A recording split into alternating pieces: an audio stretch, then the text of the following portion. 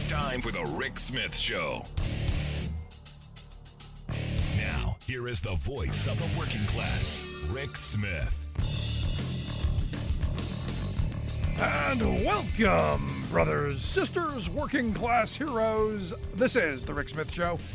Thanks so much for being here. Today on the big program, lots to get to, lots to talk about. I want to spend a little time talking a little about history. You know, the fact that we don't spend enough time remembering where we've come from. And, you know, February 12th, 1968, an extraordinarily important day, an extraordinarily significant day in the civil rights movement in this country. As you saw some 1,300 black sanitation workers take to the picket line in Memphis, Tennessee, battling, you know, horrible wages, deplorable working conditions, discrimination on the job, you name it. Now, these workers in No Rights at Work, Tennessee, they were members of AFSCME, the American Federation of State, County, and Municipal Employees, Local 1733. And look, you know, following the death of two of their fellow workers, Eckel Coles and Robert Walker, they said, this is enough. We've been complaining about the horrible conditions. We've been complaining about what's going on, and on deaf ears. And the strike gathered national attention and national support because it did. It highlighted the ongoing economic and racial injustices that Reverend Dr. Martin Luther King Jr. was talking about and what the civil rights movement was fighting for. This is the kind of history that our children need to learn. And, you know, back in 2013 and 2015, when we took the little show on the road, I took my kids on the road to learn actual history. This was a central issue in both of our tours, our 2013 Labor History Tour and our 2015 Civil Rights Tour. This is one of those moments, the fight for dignity in the workplace, the fight for economic justice, for, well, a piece of that American dream. And understand the significance of what happened on February 12th, 1968. And not just understand, but understand why it was allowed to happen. Understand what came out of it and, well, through the struggles moving forward. Because understand, you know, while Dr. King gave his famous speech, you know, days after this strike began, the dream for far too many not realized. And, you know, we know that this strike was brought on because, look, horrible working conditions. Sanitation workers in Memphis, primarily black workers, faced extraordinarily hazardous working conditions. As someone who worked on the back of a garbage truck for a couple of years going through college, this is not an easy job. It was a dirty, nasty job. It was a hard job. And to have the kind of, well, broken down junk equipment that eventually caused the deaths of Eckel Cole and Robert Walker, you finally had people saying, that's it. That was the catalyst for the strike that happened and that moved a country. But even more than just the bad working conditions, the poverty wages, you had, you know, massive discrimination. Striking workers were protesting at the time against discriminatory treatment in pay, lack of benefits, racial segregation in the workplace, all of those things that we now, well, my kids at least take as, well, that's 100 years ago. But this is actually in someone's lifetime. And, you know, the reality is, and I talk about this quite often, if we are going to unite the country, if we're going to foster equality, if we're going to foster justice, both in society and economically, it's going to be through our unions. It's going to be through bringing people together and collectively bargaining and giving people collective bargaining rights. Because understand, you know, when these workers were striking, you know, and AFSCME Local 1733 provided them with the bargaining power and representation to fight for those better hours, wages, and conditions. The law's still not on their side. Now, the reason the strike, we can argue all of the hows and the whys, but the reason that the strike eventually was settled is, this is what led to the assassination of Dr. King. Dr. King gave his famous speech on April 3rd, and on April 4th, 1968, he was murdered. April 16th, there's a settlement. There are reforms. The union in the city of Memphis, who had been horribly opposed, came to an agreement, ended the strike. You had wage increases, improved conditions. They had union recognition. And oddly enough, one of the few places in the entire state of Tennessee that got union recognition at the time. And you go, the lasting impact that came out of this is you had these sanitation workers, and this strike had lasting impact on labor rights and civil rights. It inspired continued activism and contributed to the passage of the 1968 Civil Rights Act that provided some protections against discrimination, expanded civil rights lawsuits. So for me, this bit of history, this moment that I don't know that we spend enough time talking about, our children don't quite learn about, because I had the moment to sit down with my kids recently and go, have you guys learned, other than our tours, other than us going, did you learn about this specifically? And while they learned about Dr. King's assassination, they weren't put together. And the reality is all this stuff walks hand in hand. And you go, well, why are you talking about this now? Well, obviously the anniversary, but we're in a moment where there are some in our society who want to deny history. There are some who want to silence history. We can't teach certain history. And as I've said, back in 2015, we did our civil rights tour because of, my oldest daughter came home, and you had that conversation. What'd you learn in school today? And she came home one day and said, I learned about Rosa Parks. I go, well, what'd you learn?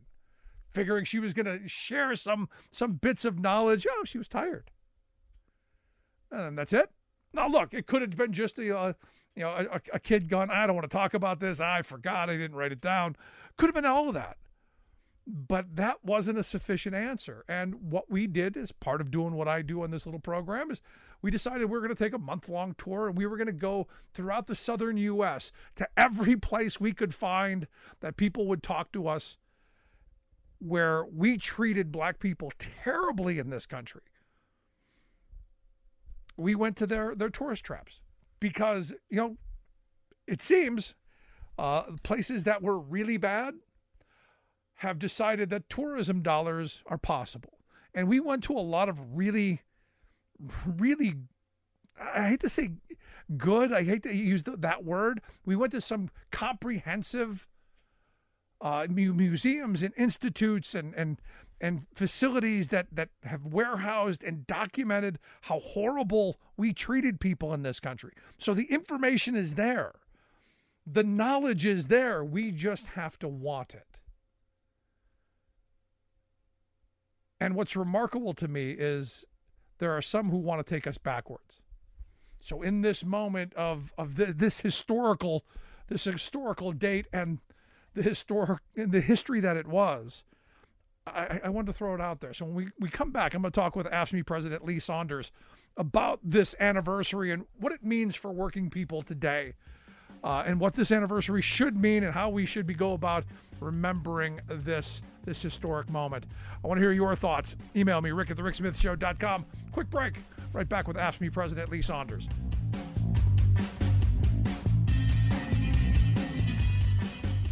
We are AFGE, the American Federation of Government Employees. We represent 700,000 federal and D.C. government workers who are the vital threads of the fabric of American life. We support our nation's military. We take care of our nation's veterans. We protect our nation's borders. We respond to our nation's crises and natural disasters. We provide services to our nation's seniors. The American Federation of Government Employees. We work for America. Welcome back to the Rick Smith Show. Now, here is Rick Smith. So the 1968 Memphis sanitation strike, a pivotal moment in American civil rights history and for the civil rights movement. And it was triggered by the deaths of two black sanitation workers, Eckel Cole and Robert Walker. Unsafe working conditions. And look, as someone who's worked on the back of a Packer and understands you're trying to get out of the rain, the kind of power these machines have and the horrific death that this must have been, no wonder it led to a historic strike and the iconic "I am a man" slogan symbolizing dignity and equality. And it was 56 years ago today that those 1,300 sanitation workers took to the picket line in Memphis demanding union representation. And the union that was out there fighting for them, our good friends at AFSCME, the American Federation of State, County, and Municipal Employees. And here to share some thoughts on, well, this anniversary and, well, what's come after, I've asked Lee Saunders to come talk with us. Lee is the president of AFSCME. Lee, thanks for taking time for us. Glad to be here. Good seeing you again, Rick. I appreciate you taking time, especially on this day. I mean, this iconic day of solidarity, this day of people standing up for themselves. And look, that iconic moment, that "I am a man," that image that has stuck with me all these years, especially as someone who's worked on the back of a garbage truck. Well, I tell you, it's something that we have to remind not only our friends in labor, but the entire country about what happened in 1967, what happened in 1968, what happened to those sanitation workers who stood up finally and said that enough was enough.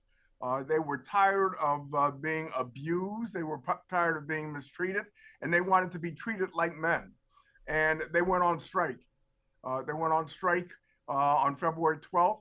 And that's saying something back then in 1968. 1,300 African-American sanitation workers challenging the powers of the city of Memphis, Tennessee, saying that they had enough and that they were going to make their voices heard loud and clear. Well, there's a certain point, and I talk about this quite often, there's a certain point where you just have to have enough. And the fact that these workers were killed, the fact that injuries were, as I understand, were commonplace, that this was a tough, dirty, dangerous job, low pay, long hours, desperation. You kind of, there kind of is no other place to go, right? Well, yeah, but just remember the environment that existed back then, especially for African Americans in a southern city, where that was commonplace, to be quite honest with you. And these workers were providing essential, important services to the city of Memphis, picking up the trash, picking up the garbage every single day, working under strenuous conditions, working under dangerous positions. Those two workers were crushed in the back of a sanitation truck because they were trying to get out of the bad weather. And they went into the back of the truck to seek refuge, and the truck malfunctioned, and it ended up crushing them. This problem had been relayed to management time after time after time again, and management was refusing to deal with it because they didn't care. They didn't care about these African-American workers. All they wanted to know was that if the trash was being picked up, regardless of the conditions that workers were experiencing every single day. Yeah. So, I mean, this was an historic moment back then for those workers to say, we've had it. We've had it. We aren't going to take it anymore, and we're going to withhold our labor. Now, this is the kind of history that I think is important for us, that should be taught more in school. I didn't learn about it until I was out of high school and actually working on the back of a garbage truck, where the anniversary had come up and someone had said, hey, can you imagine being crushed in the back of this Packer? And that's when I learned about it. It wasn't in school. And this is where, when we did a labor history tour back in 2013, Memphis was one of the stops to talk about this strike in particular, because I think understanding where we've come from maybe might help us not return there. We can't let people forget. We can't let people forget what was sacrificed, what was fought for, and what we continue to have to fight for. You mentioned something that's very interesting to me, Rick, when you said that you didn't read about it when you were in school. Yet today, in this environment, we have governors all across the country trying to take those kinds of lessons and those kinds of textbooks dealing with these kinds of issues out of the school system, saying that it's not appropriate to teach. And we've got to make sure that the struggle, and we understand this, that the struggle still continues, that these workers did not fight for nothing. They fought to improve their work lives every single day, but it was also sending a message to Memphis and to the entire country that things had to change. And we've still got a similar message that we've got to deliver in 2024. Well, where our freedoms are being taken away from us, where workers still face the same kinds of issues and problems at the work site, where if someone wants to belong to a union, the corporations and sometimes the governments do everything possible to take that right away from them. And so, we've come a long way since 1968, but in a certain way, we've still got a lot to fight for. And we can never forget, and we've got to connect our history, what happened then to what is going on now, and to instill within our members, but also to instill within young people the importance of standing up and making your voice heard and fight for what you believe in. And if you look at the statistics right now, where workers believe that unions are absolutely necessary, the American public believes that unions are necessary. 67% of the American public believes that. But you know what? Just as important, or more importantly, 88% of young people believe that unions are absolutely necessary, and they want to have an opportunity to be a part of a union. And that's why you see so much organizing going on across the country today. And that's why these stories, remembering this history is so important. Because you look to the past for what potentially could happen in the future. And look, you bring up young people. The fact is they've been watching their parents being ground down to nubs and working in desperate conditions and struggling to make ends meet. And they don't want that to be their future. And that's the right message. That's what we should be taking from history, learning the lessons and then making things better, not trying to rewrite history, not trying to quash it, but taking the right message and moving forward. That's exactly right. And it is so important for us to be successful in doing that. And you said this earlier, we've got to understand where we came from. We've got to understand the struggles of those workers in the past who fought and stood up for what they believed in. And we've got to remind ourselves and our citizens across the country that these fights contributed to having a stronger economy and a stronger movement because people were willing to stand up and say enough is enough. And that's what we tried to do with the podcast, where we recreated the struggles in 1968. We talked about the strike. We actually interviewed sanitation workers who were part of that strike. We actually interviewed someone who is still working on the truck, who's 80 years old, and he's still driving that truck, to talk about what that experience was like. And we wanted to recreate that moment through these podcasts. And hopefully your readers and your listeners will pick up that podcast and listen to these workers. We had Jim Lawson, who was instrumental in the clergy to support the striking workers. We had Bill Lucey, Secretary Treasurer Emeritus of AFSCME. We had so many folks talking about the issues that confronted these workers, including the workers themselves and their family members, to educate and to continue to uplift people who are concerned about the welfare of working people right now, to say that anything is possible if you set your mind to it and you fight for it every single day. Yeah, and it's an excellent series, and I hope folks will take a look at it. It's the I Am Story podcast at iamstory.com.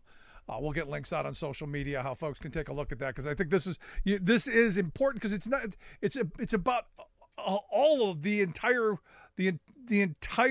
time period and the things that went into it, because we think back to this, and Dr. King is front and center in all this. In fact, was in Memphis for this strike when he was assassinated. That seems to be the thing that in my mind overshadows everything else. But it was the courage of these workers that history will probably not know their names. It's the history of these 1,300 men and their families who fought for decency and for dignity that history is going to forget. And I hope we don't allow that to happen. We can't allow that to happen. And let's be honest, Dr. King would have never been in Memphis if it wasn't for those workers standing up for themselves. I was with Martin King III, on the King holiday, and we were together, and we were talking about the importance of that strike. But the fact that we've still got so many things that we've got to accomplish. So many things that we have to continue to fight for. Right. So many things that people are trying to take away from us. So we've got to make that kind of connection so people get it. And all of us have a responsibility to do that. We're living in some very trying times right now. I don't have to tell you that. No. And there's scary times as well. Absolutely. But here's the thing. We're in a political moment. Mobilize and educate our people about that. We are in a political moment where, in my view, you've got Joe Biden, who, in my view, the most pro-union president of my lifetime. Donald Trump, the most anti-union president of my lifetime. The guy who, Trump, the guy who appointed Neil Gorsuch to the Supreme Court, that made our nation a no rights at work country for public sector workers. And I believe pushing us back towards the days of 1968 where public sector workers didn't have the right to organize, didn't have the right to collectively bargain. And I see, right in front of us, that history playing out, sadly. Well, we have a responsibility, all of us, and you do a great job at talking about the issues that confront working families. But all of us have a responsibility to not shy away from these conversations. And some of these conversations, when you're talking to members about the importance of involving yourself in politics, the importance of voting, those can be difficult conversations sometimes because some folks say it doesn't make any difference. Well, it does. It does. Now, one thing that I will always tell the members of AFSCME when I'm talking to them in small meetings or conventions across the country, I will never tell you how to vote. That's a personal decision that you must make. But I am going to try my best to educate you on who's the best to vote for and who stands up for working folks across this country and what they have done to support working people. And then you make that choice. And I think there's a clear picture that's in front of us as far as who has stood up for working families and who's not standing up for working families. And that's what we've got to do. We cannot be discouraged. We've got to talk about this with our members. We've got to listen to what they have to say, but we've got to educate them about the differences that exist with politicians who want to support working families and those who want to take us back to 1968. And the kind of desperation and unsafe working conditions and all of that those men suffered and struggled under. So, in on this anniversary, what's the message for the working people today? What are you hoping people take from this? I mean, the podcast, fantastic. And again, I hope folks will go to iamstory.com and check out the I Am Story podcast. But what are you hoping people take from this anniversary? What are you hoping people are doing today as today passes? Well, I think that the struggle continues, and you can see that, and you can feel it across the country with folks wanting to organize into unions, young people being excited about what unions have to offer and wanting to organize. And we've just got to carry that momentum forward, and then we've got to reward our friends who are trying to help us organize workers and have a fair economy that has health care and child care, good infrastructure, money going to state and local governments. We've got to support those politicians who believe in that. And then we have got to turn our backs on those politicians that might talk a good game, but they have no record in supporting those issues that I just outlined to you. And we've got to be smart about this. And our members are smart about it. But sometimes you've just got to break it down. Or you've got to kind of way. Or you got to look at their actual records. So, the mission's not complete, clearly. People don't have good wages, don't have health security, don't have retirement security, especially in a number of southern states, especially in states that are no rights at work states. What is the marching order coming out of today? What are you hoping what actions do you think want people to take with this information, remembering this history? What's the action? What's the move forward? Continue to fight, continue to organize, continue to mobilize, continue to educate our communities across the country, participate in the political process by electing our friends and punishing our enemies, and continue to move forward and not get discouraged, just as those sanitation workers in 1968 didn't get discouraged. If they didn't get discouraged, we can't get discouraged, and we've got to continue to move forward. iamstory.com, the website for the I Am Story podcast. Lee Saunders, I appreciate you taking time for us on this anniversary. Thanks so much. Thank you, Rick. Good seeing you again. You as well. I want to hear your thoughts. Email me, rick@thericksmithshow.com. Make sure you check out this podcast. Well worth the episodes. I loved it. IamStory.com. Back after this.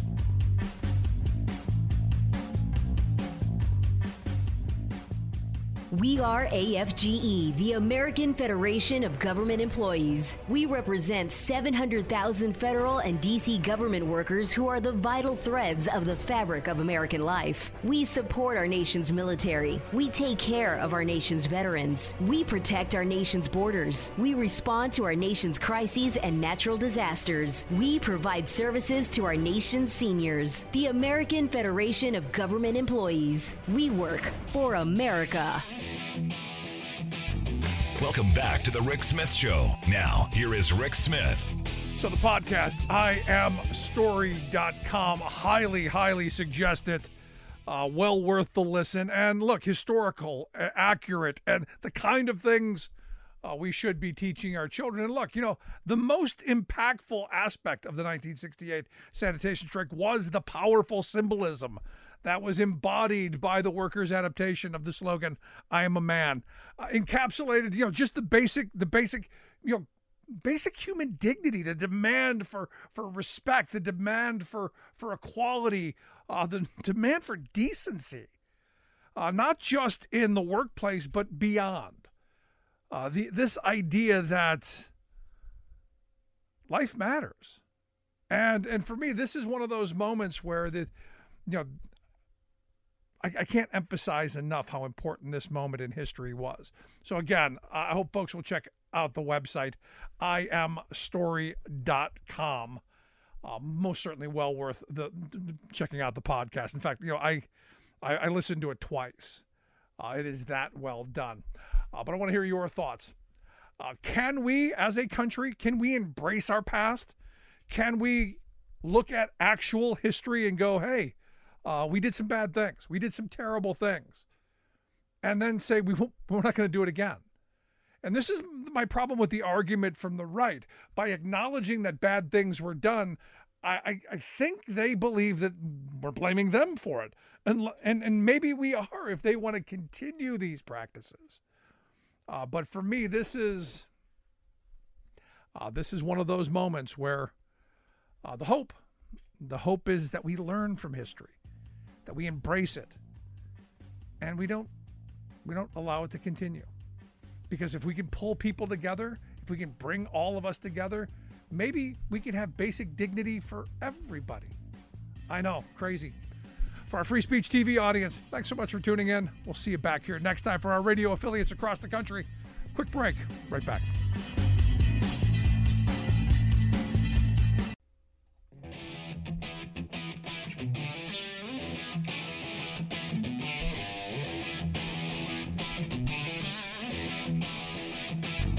Welcome back to the Rick Smith Show. Now, here is Rick Smith. So I got to tell you, it's quite remarkable to me where we are as a country when you look at the fact that they're actually doing polling on what people believe about Taylor Swift in our political realm. They're actually doing polling, and a reputable polling outfit, Monmouth University, a reputable poll. They polled on the do people believe there's a conspiracy with the government and the CIA, a covert government effort for Taylor Swift to help Joe Biden get reelected? They actually polled on this. And the numbers, I gotta tell you, numbers not surprising to me at all. In fact, I'm actually surprised that only 18% of the people that they polled, and I got to question the polling results, that only 18% say that they believe that there's actually a covert government effort, a Rube Goldberg intricate scheme to get Joe Biden elected that has a pop star and a football player and a Super Bowl, all these things that they dreamt up months and months and months ago. Argue years ago, because in order to get Taylor Swift where she is and Kelsey where he is and the Chiefs, and this is, wow, it's a lot. But according to the poll, 18% believe that there is a scheme, there's a plot.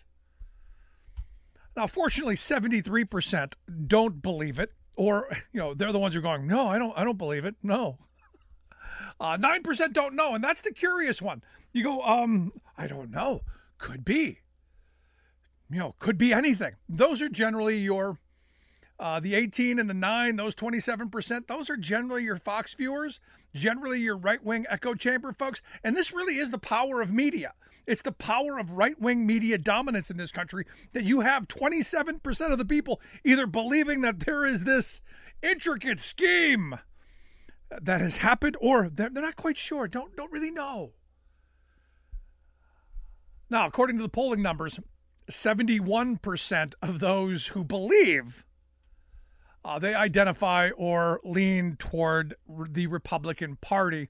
83% of them say they're going to vote for Donald Trump in the fall. Now, you go, wow, that's only 71% Republicans. Yeah, the other ones are even further to the extreme. They're the libertarian, the anarchist types.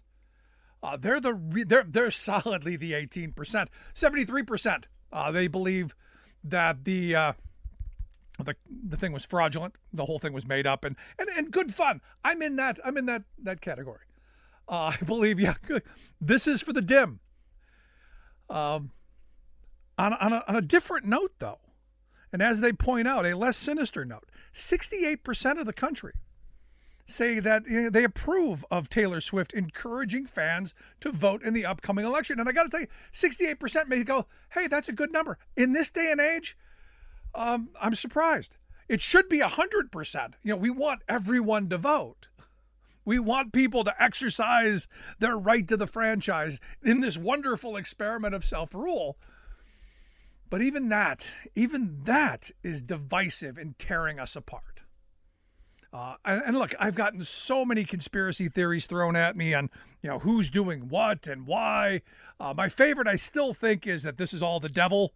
Evidently, there's some televangelist somewhere in the South who, it's Satan pulling the strings, the puppeteering, because the Democrats are democrats and they're evil. And, I guess I grew up at a time where religion was supposed to bring out the best in us, make us better, make us want to be better people, a little more honest, a little more faithful, a little more decent to our neighbors. Evidently not. And the reason I bring this up again is because I think it's important. We're focusing on all the wrong things. We're being force-fed a steady diet of outrage and division. And look, it's what, their algorithms, it's what the social media folks, it's what the political folks, it's what the algorithms in the cable echo chamber want us to be talking about. It's what they want. Because what they don't want us to be focusing on are real problems. Because if we did focus on those real problems, on the things that are making our lives a little more difficult than they should be, are making our ability to make ends meet a little more difficult than they should be, they know that we would find out pretty quick that it's them that's the problem. Not the guy next door, not the person across the street, not the person who looks a little different. Them. The moneyed interest who keeps shoving this stuff down our throats. This ridiculous, idiotic nonsense. The fact that Mammoth did a poll on whether people actually believe that there was a conspiracy by government to put Taylor Swift front and center to get Joe is ludicrous. It's mind-numbingly stupid, but it's where they've got us. Because we're the generation of American Idol and Cheetos. We're the generation of it's got to be in a neat little bag, very simple to digest, and, well, crazy. Because, again, if we talk about real problems, we're going to want real solutions. And in those places where there are real problems, well, I know my Republican friends have no solutions because they don't want to solve any of these problems because it's better to keep us at each other's throats. Because the status quo is what the wealth class of this country wants. They've got the country right where they want it. Everything is working perfectly. For those people who go, but Rick, everything's broken. No, everything's working just great. for the people that it's working just great for. Now, if you're struggling, you're sadly, well, not in charge. Or they don't care about you. And this is where every person who's complaining about inflation and low wages and struggling to make ends meet should be organizing together and putting aside all this ridiculousness. But we can't. And I go back to the Jay Gould quote. Railroad magnate Jay Gould is credited with saying, "I could pay half the working class to murder the other half." Because it's easy to divide us. It's easy to pit us against each other. A perfect example of that. I've been paying attention to some of these, the TikToks and the Reels and the Shorts and these videos of Gen Z workers basically having meltdowns on the job. And it goes something like this. Gen Z workers at their wits' end. They're struggling. They're still living in mom's basement or living with roommates or not able to pay their bills. And life is not what they were told it was going to be. It is not the bowl of cherries that they thought it was going to be. And they're busting their behind just to fall behind. And they're doing what they've been told as a generation. See something, say something. Talk about your feelings. Bring that out. Don't stay silent. Don't let it bottle up. Whereas my generation, if someone in my generation, especially a man, were to come out and talk about their feelings, they'd be mocked incessantly, and that'd be our parents doing that. My mother was very clear. A man never cries. A man never shows emotion. A man just gets up and does what he's supposed to do. You do your job. You hammer away. You don't show fear. You don't show anger. You don't show frustration. You certainly don't cry. We've decided as a country that that's probably not good. And we raised a generation of kids to be a little bit more in touch with their feelings, a little bit more forthcoming. We told them, hey, don't take care of problems yourself. Go tell someone. So they're doing this generation is doing what they were raised to do, and that is express themselves. So am I surprised that Gen X commentators on these social media platforms who are just looking for attention themselves are mocking these kids? No. Am I surprised that you've got the millennials who go, hey, well, at least they're not mocking us? Mocking them? No. It's easy to mock these kids. It really is. But I'll tell you, as I listen to a number of them, they've all got the same complaints. I'm doing what I'm told I'm supposed to do. I'm working 40 hours a week. I'm busting my behind. I'm doing the job, and I can't make ends meet, no matter what I do. And one young woman hit the nail on the head. I don't even think she knew she did it. She said, look, you call us lazy. You say that we don't want to do anything. And yet, we're out here trying in a system that we didn't build, in a system we had no part of breaking, but you want us to fix it. And this is the amazing part, because she's right. Baby boomers screwed this country up badly because they wanted more. We wanted lower taxes so we could slash and burn city budgets and school district budgets so we could have more. And we voted for these conservatives who slashed and burned our government down to virtually nothing because, hey, we should be able to take that government and drag it in the bathtub. We want it so small we can drown it. They're the ones who took the knives, the Ginsu knives to the social safety net and slashed it to tatters. And the only one that there is a social safety net for are the big welfare queen corporations, not the actual working people. And this is where, all of these commentators looking for their clicks and their views and their attention and, how clever they are to attack these young people. What they seem to forget is this generation, they've been told that they can change the world. And what I believe is, and we're seeing it, that there's a lot of labor activity going on. And these kids are entering a workplace that, she's right, they didn't build. They didn't allow it to get this bad. They didn't allow poverty wages to exist for decades. They didn't allow the kind of horrible treatment in the workplace that their parents' and grandparents' generation allowed and encouraged in a lot of points. And I heard of people go, oh, well, it was tough when I was younger and, I had to do this. Shut up. Nothing like these kids are going through right now.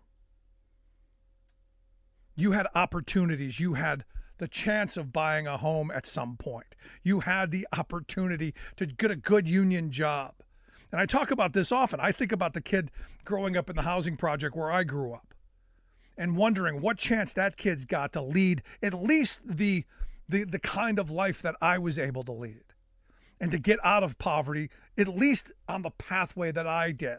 And that is working, 70 hours a week, busting your behind to try and make ends meet and doing the things that we all have to do. And this generation understands that too. But they just don't see the reward at the end.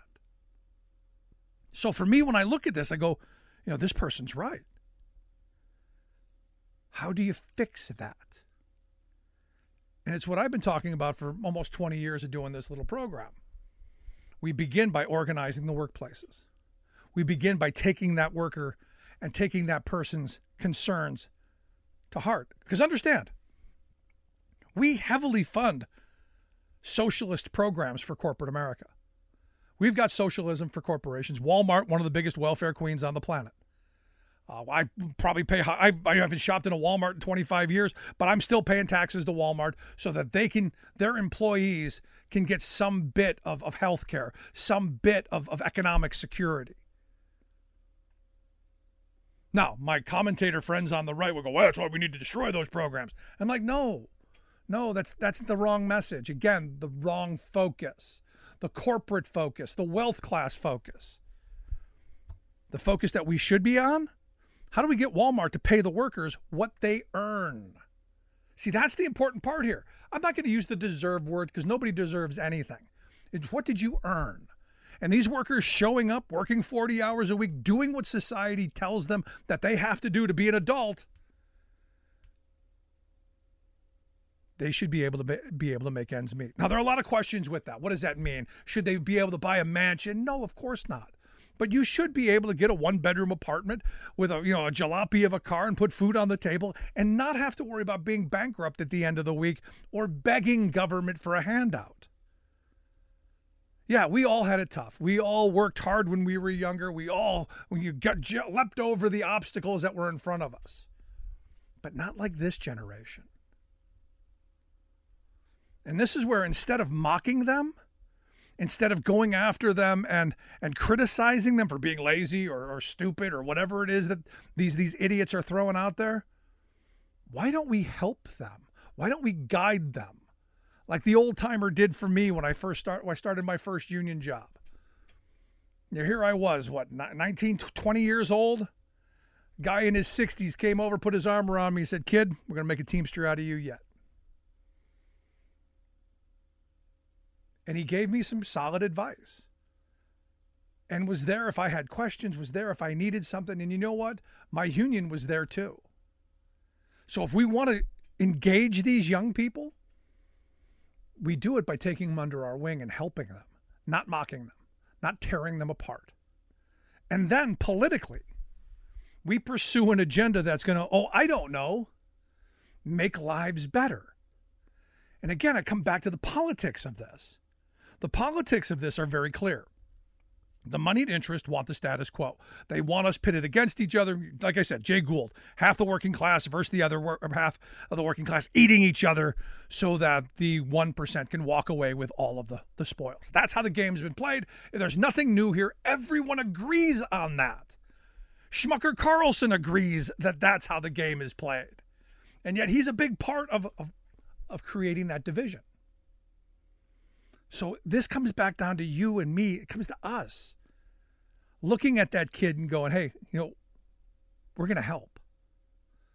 We're going to make sure that you have a chance at life, an opportunity to do better. And we're going to do that through policy because we can't do it individually. I'm a big believer in, I'm as much of an individualist as anyone else, but I'm a big believer in government doing the things that we can't do individually, that we do it collectively through our government. And one of those things is ensuring that there's a safety net under people's feet. Raise the minimum wage sounds like a pretty good start. considering it's still $7.25 an hour from, 14 years ago? We can double that immediately. But more importantly, we can push policies to encourage people to be able to bargain for the wealth that their labor creates, that they earn. Again, I love the meritocracy frame. You go, you do your work. I'm all in line with if you want to eat, you got to work. I'm right there. Everyone should work. But you should be compensated at a level that you can support yourself. There's no question about that. And understand, we used to have this. You go back to the baby boomer era. You could, on a retail salary, support a family. Now, you didn't live high off the hog in luxury. You didn't have a swimming pool and all that stuff. But you were able to put a roof over the head. You were able to save and put kids through college. You were able to do a lot of things. Why? Well, because we had a sane, rational, reasonable tax code that said, hey, we're going to help working people. And you rich folks, you're going to still be rich, but you're not going to be as rich. And I look at this story that Warren Buffett was in the other day. Buffett came out and said, understand that financial inequality isn't a diabolical plot. I kind of disagree, but he said, not a diabolical plot. No, it's just, how do you put it? It's just, the result of a capitalist system. It's the result of how our system accumulates wealth into the hands of a very few. It's not deliberately done. It's a market system designed, and it's something we could do. He believes that the system promotes efficiency and growth, and oops, we've left some people behind. Now that's his argument. I fundamentally disagree with it, but I like the fact that he realizes that there is a problem, and this is the important part. Focus on, here's the problem. We have a massive distribution of wealth problem. Have had it for a very long time, decades in fact. And it's all because of this tax cut fetish that we've been afflicted with. And we can get over this because Buffett himself, one of the richest men on the planet, says that we need to raise taxes on the very wealthy. Wow. I've been saying that for 30 years. And he also says we need to raise the earned income tax credit so that working families can get a hand up. All in favor. Both things that we've talked about in this program for years. Both things that would do enormously positive things for the working class of this country, which is why it's not going to happen. Because you think about what I just said a moment ago. Warren Buffett says that it's not a diabolical plot. It's just a system. But here's the solution. Now, in right-wing spaces, in the media culture, what we're to focus on is it a diabolical plot or is it not? And that's where we spend all of our energy, not on the solution, because they don't want the solution. They want us fighting over things. And I don't care whether Buffett believes it's a diabolical plot or I believe it is. I think the solution, that's where we should be going. Dig up Dwight Eisenhower, bring back his tax code. Help working families put food on the table and a roof over their heads. Seems sane and rational to me. Want to hear your thoughts. Email me, rick@thericksmithshow.com. Got a lot more to get to right back after this. Stick around.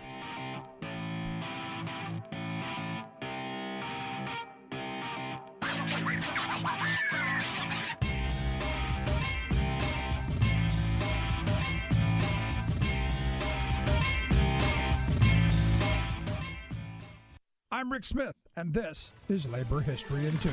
On this day in labor history, the year was 1950. That was the day the Red Scare took its toll on the U.S. labor movement. The Congress of Industrial Organizations expelled the International Union of Mine, Mill, and Smelter Workers for their alleged communist ties. Although small in numbers, communist organizers had played an important role in building the large industrial unions that were the core of the CIO. During the CIO's 1949 convention, this anti-communist hysteria was on full display. There, the CIO delegates decided to bar any individual with communist affiliations from serving as union officers.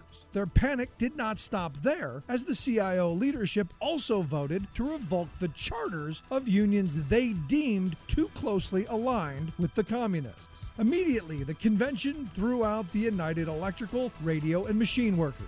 During the 1950s, more unions were caught up in the purge, including the International Union of Longshoremen and Warehousemen. In all, the anti-communist frenzy saw 11 unions ousted from the House of Labor. According to a report to Congress by the Department of Labor, the cause of these expulsions was that the union's, quote, espousal of Soviet Russia became increasingly distasteful to the CIO leadership and rank-and-file membership. Cold War fear-mongering had effectively isolated the most left-leaning unions in the country. The impact on the labor movement was long-lasting. After the purge, unions took a much more moderate stance on things like civil rights. This hampered their organizing efforts in the South. To this day, there is less union representation in southern states. It also pushed the CIO closer to the Democratic Party and paved the way for the CIO's reunification with the more politically moderate American Federation of Labor.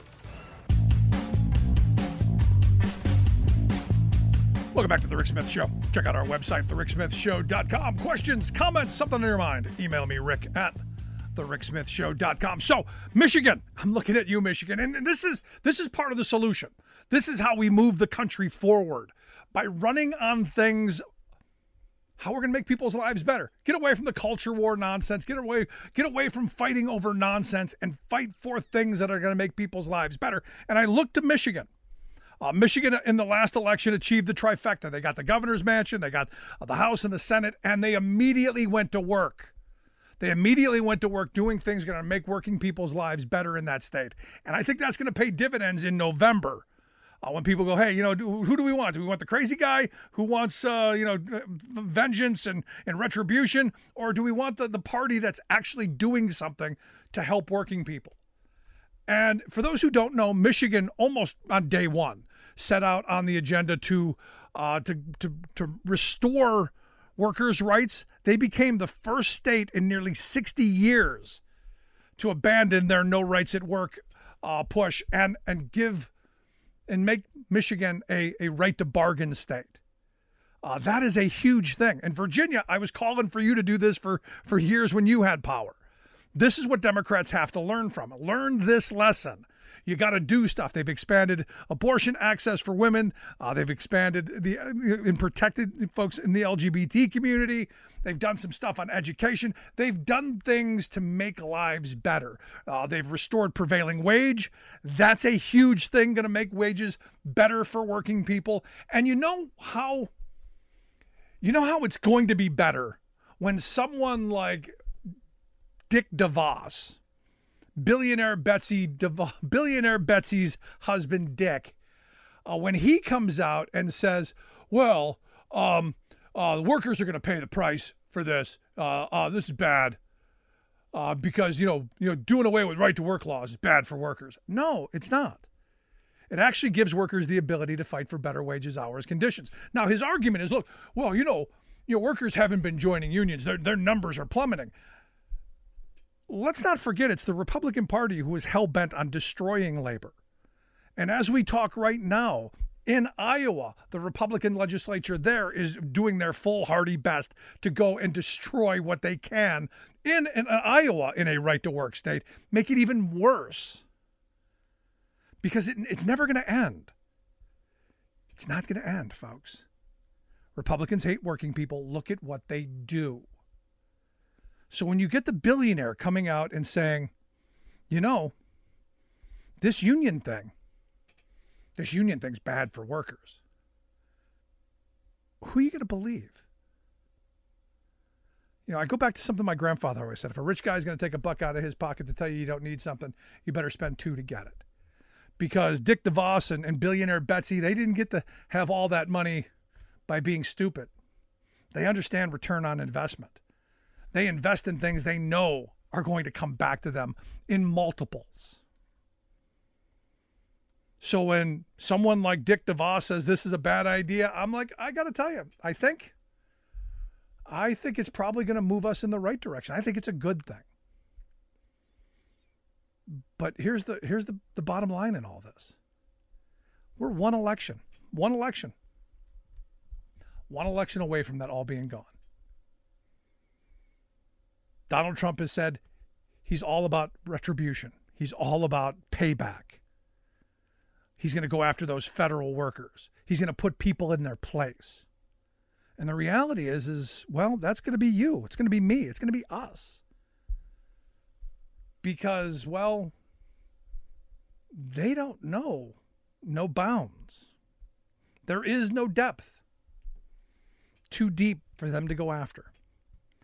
So I got to tell you, for us moving forward, Democrats, if you're listening, stop fighting over the culture war stuff. Talk about how you're going to make my life better, how you're going to make working people's lives better. Be like Michigan. There's an idea. I want to hear your thoughts. Email me, rick@thericksmithshow.com. If you miss any portion of the program, make sure you grab the podcast wherever you get your favorite podcasts. You'll find ours. Thanks so much for being here. We'll see you back here next time.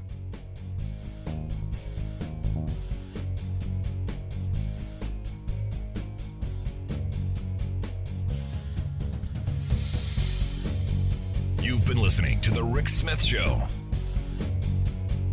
Email Rick at rick@thericksmithshow.com. Until next time, this has been The Rick Smith Show, where working people come to talk. What's so special about Hero Bread's soft, fluffy, and delicious breads, buns, and tortillas?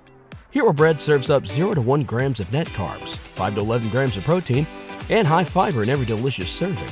Made with natural ingredients, Hero Bread supports gut health, promotes weight management, and helps maintain blood sugar. Hero also drops other limited edition ultra-low net carb goodies like rich, flaky croissants and buttery brioche slider rolls. Head to hero.co to shop today.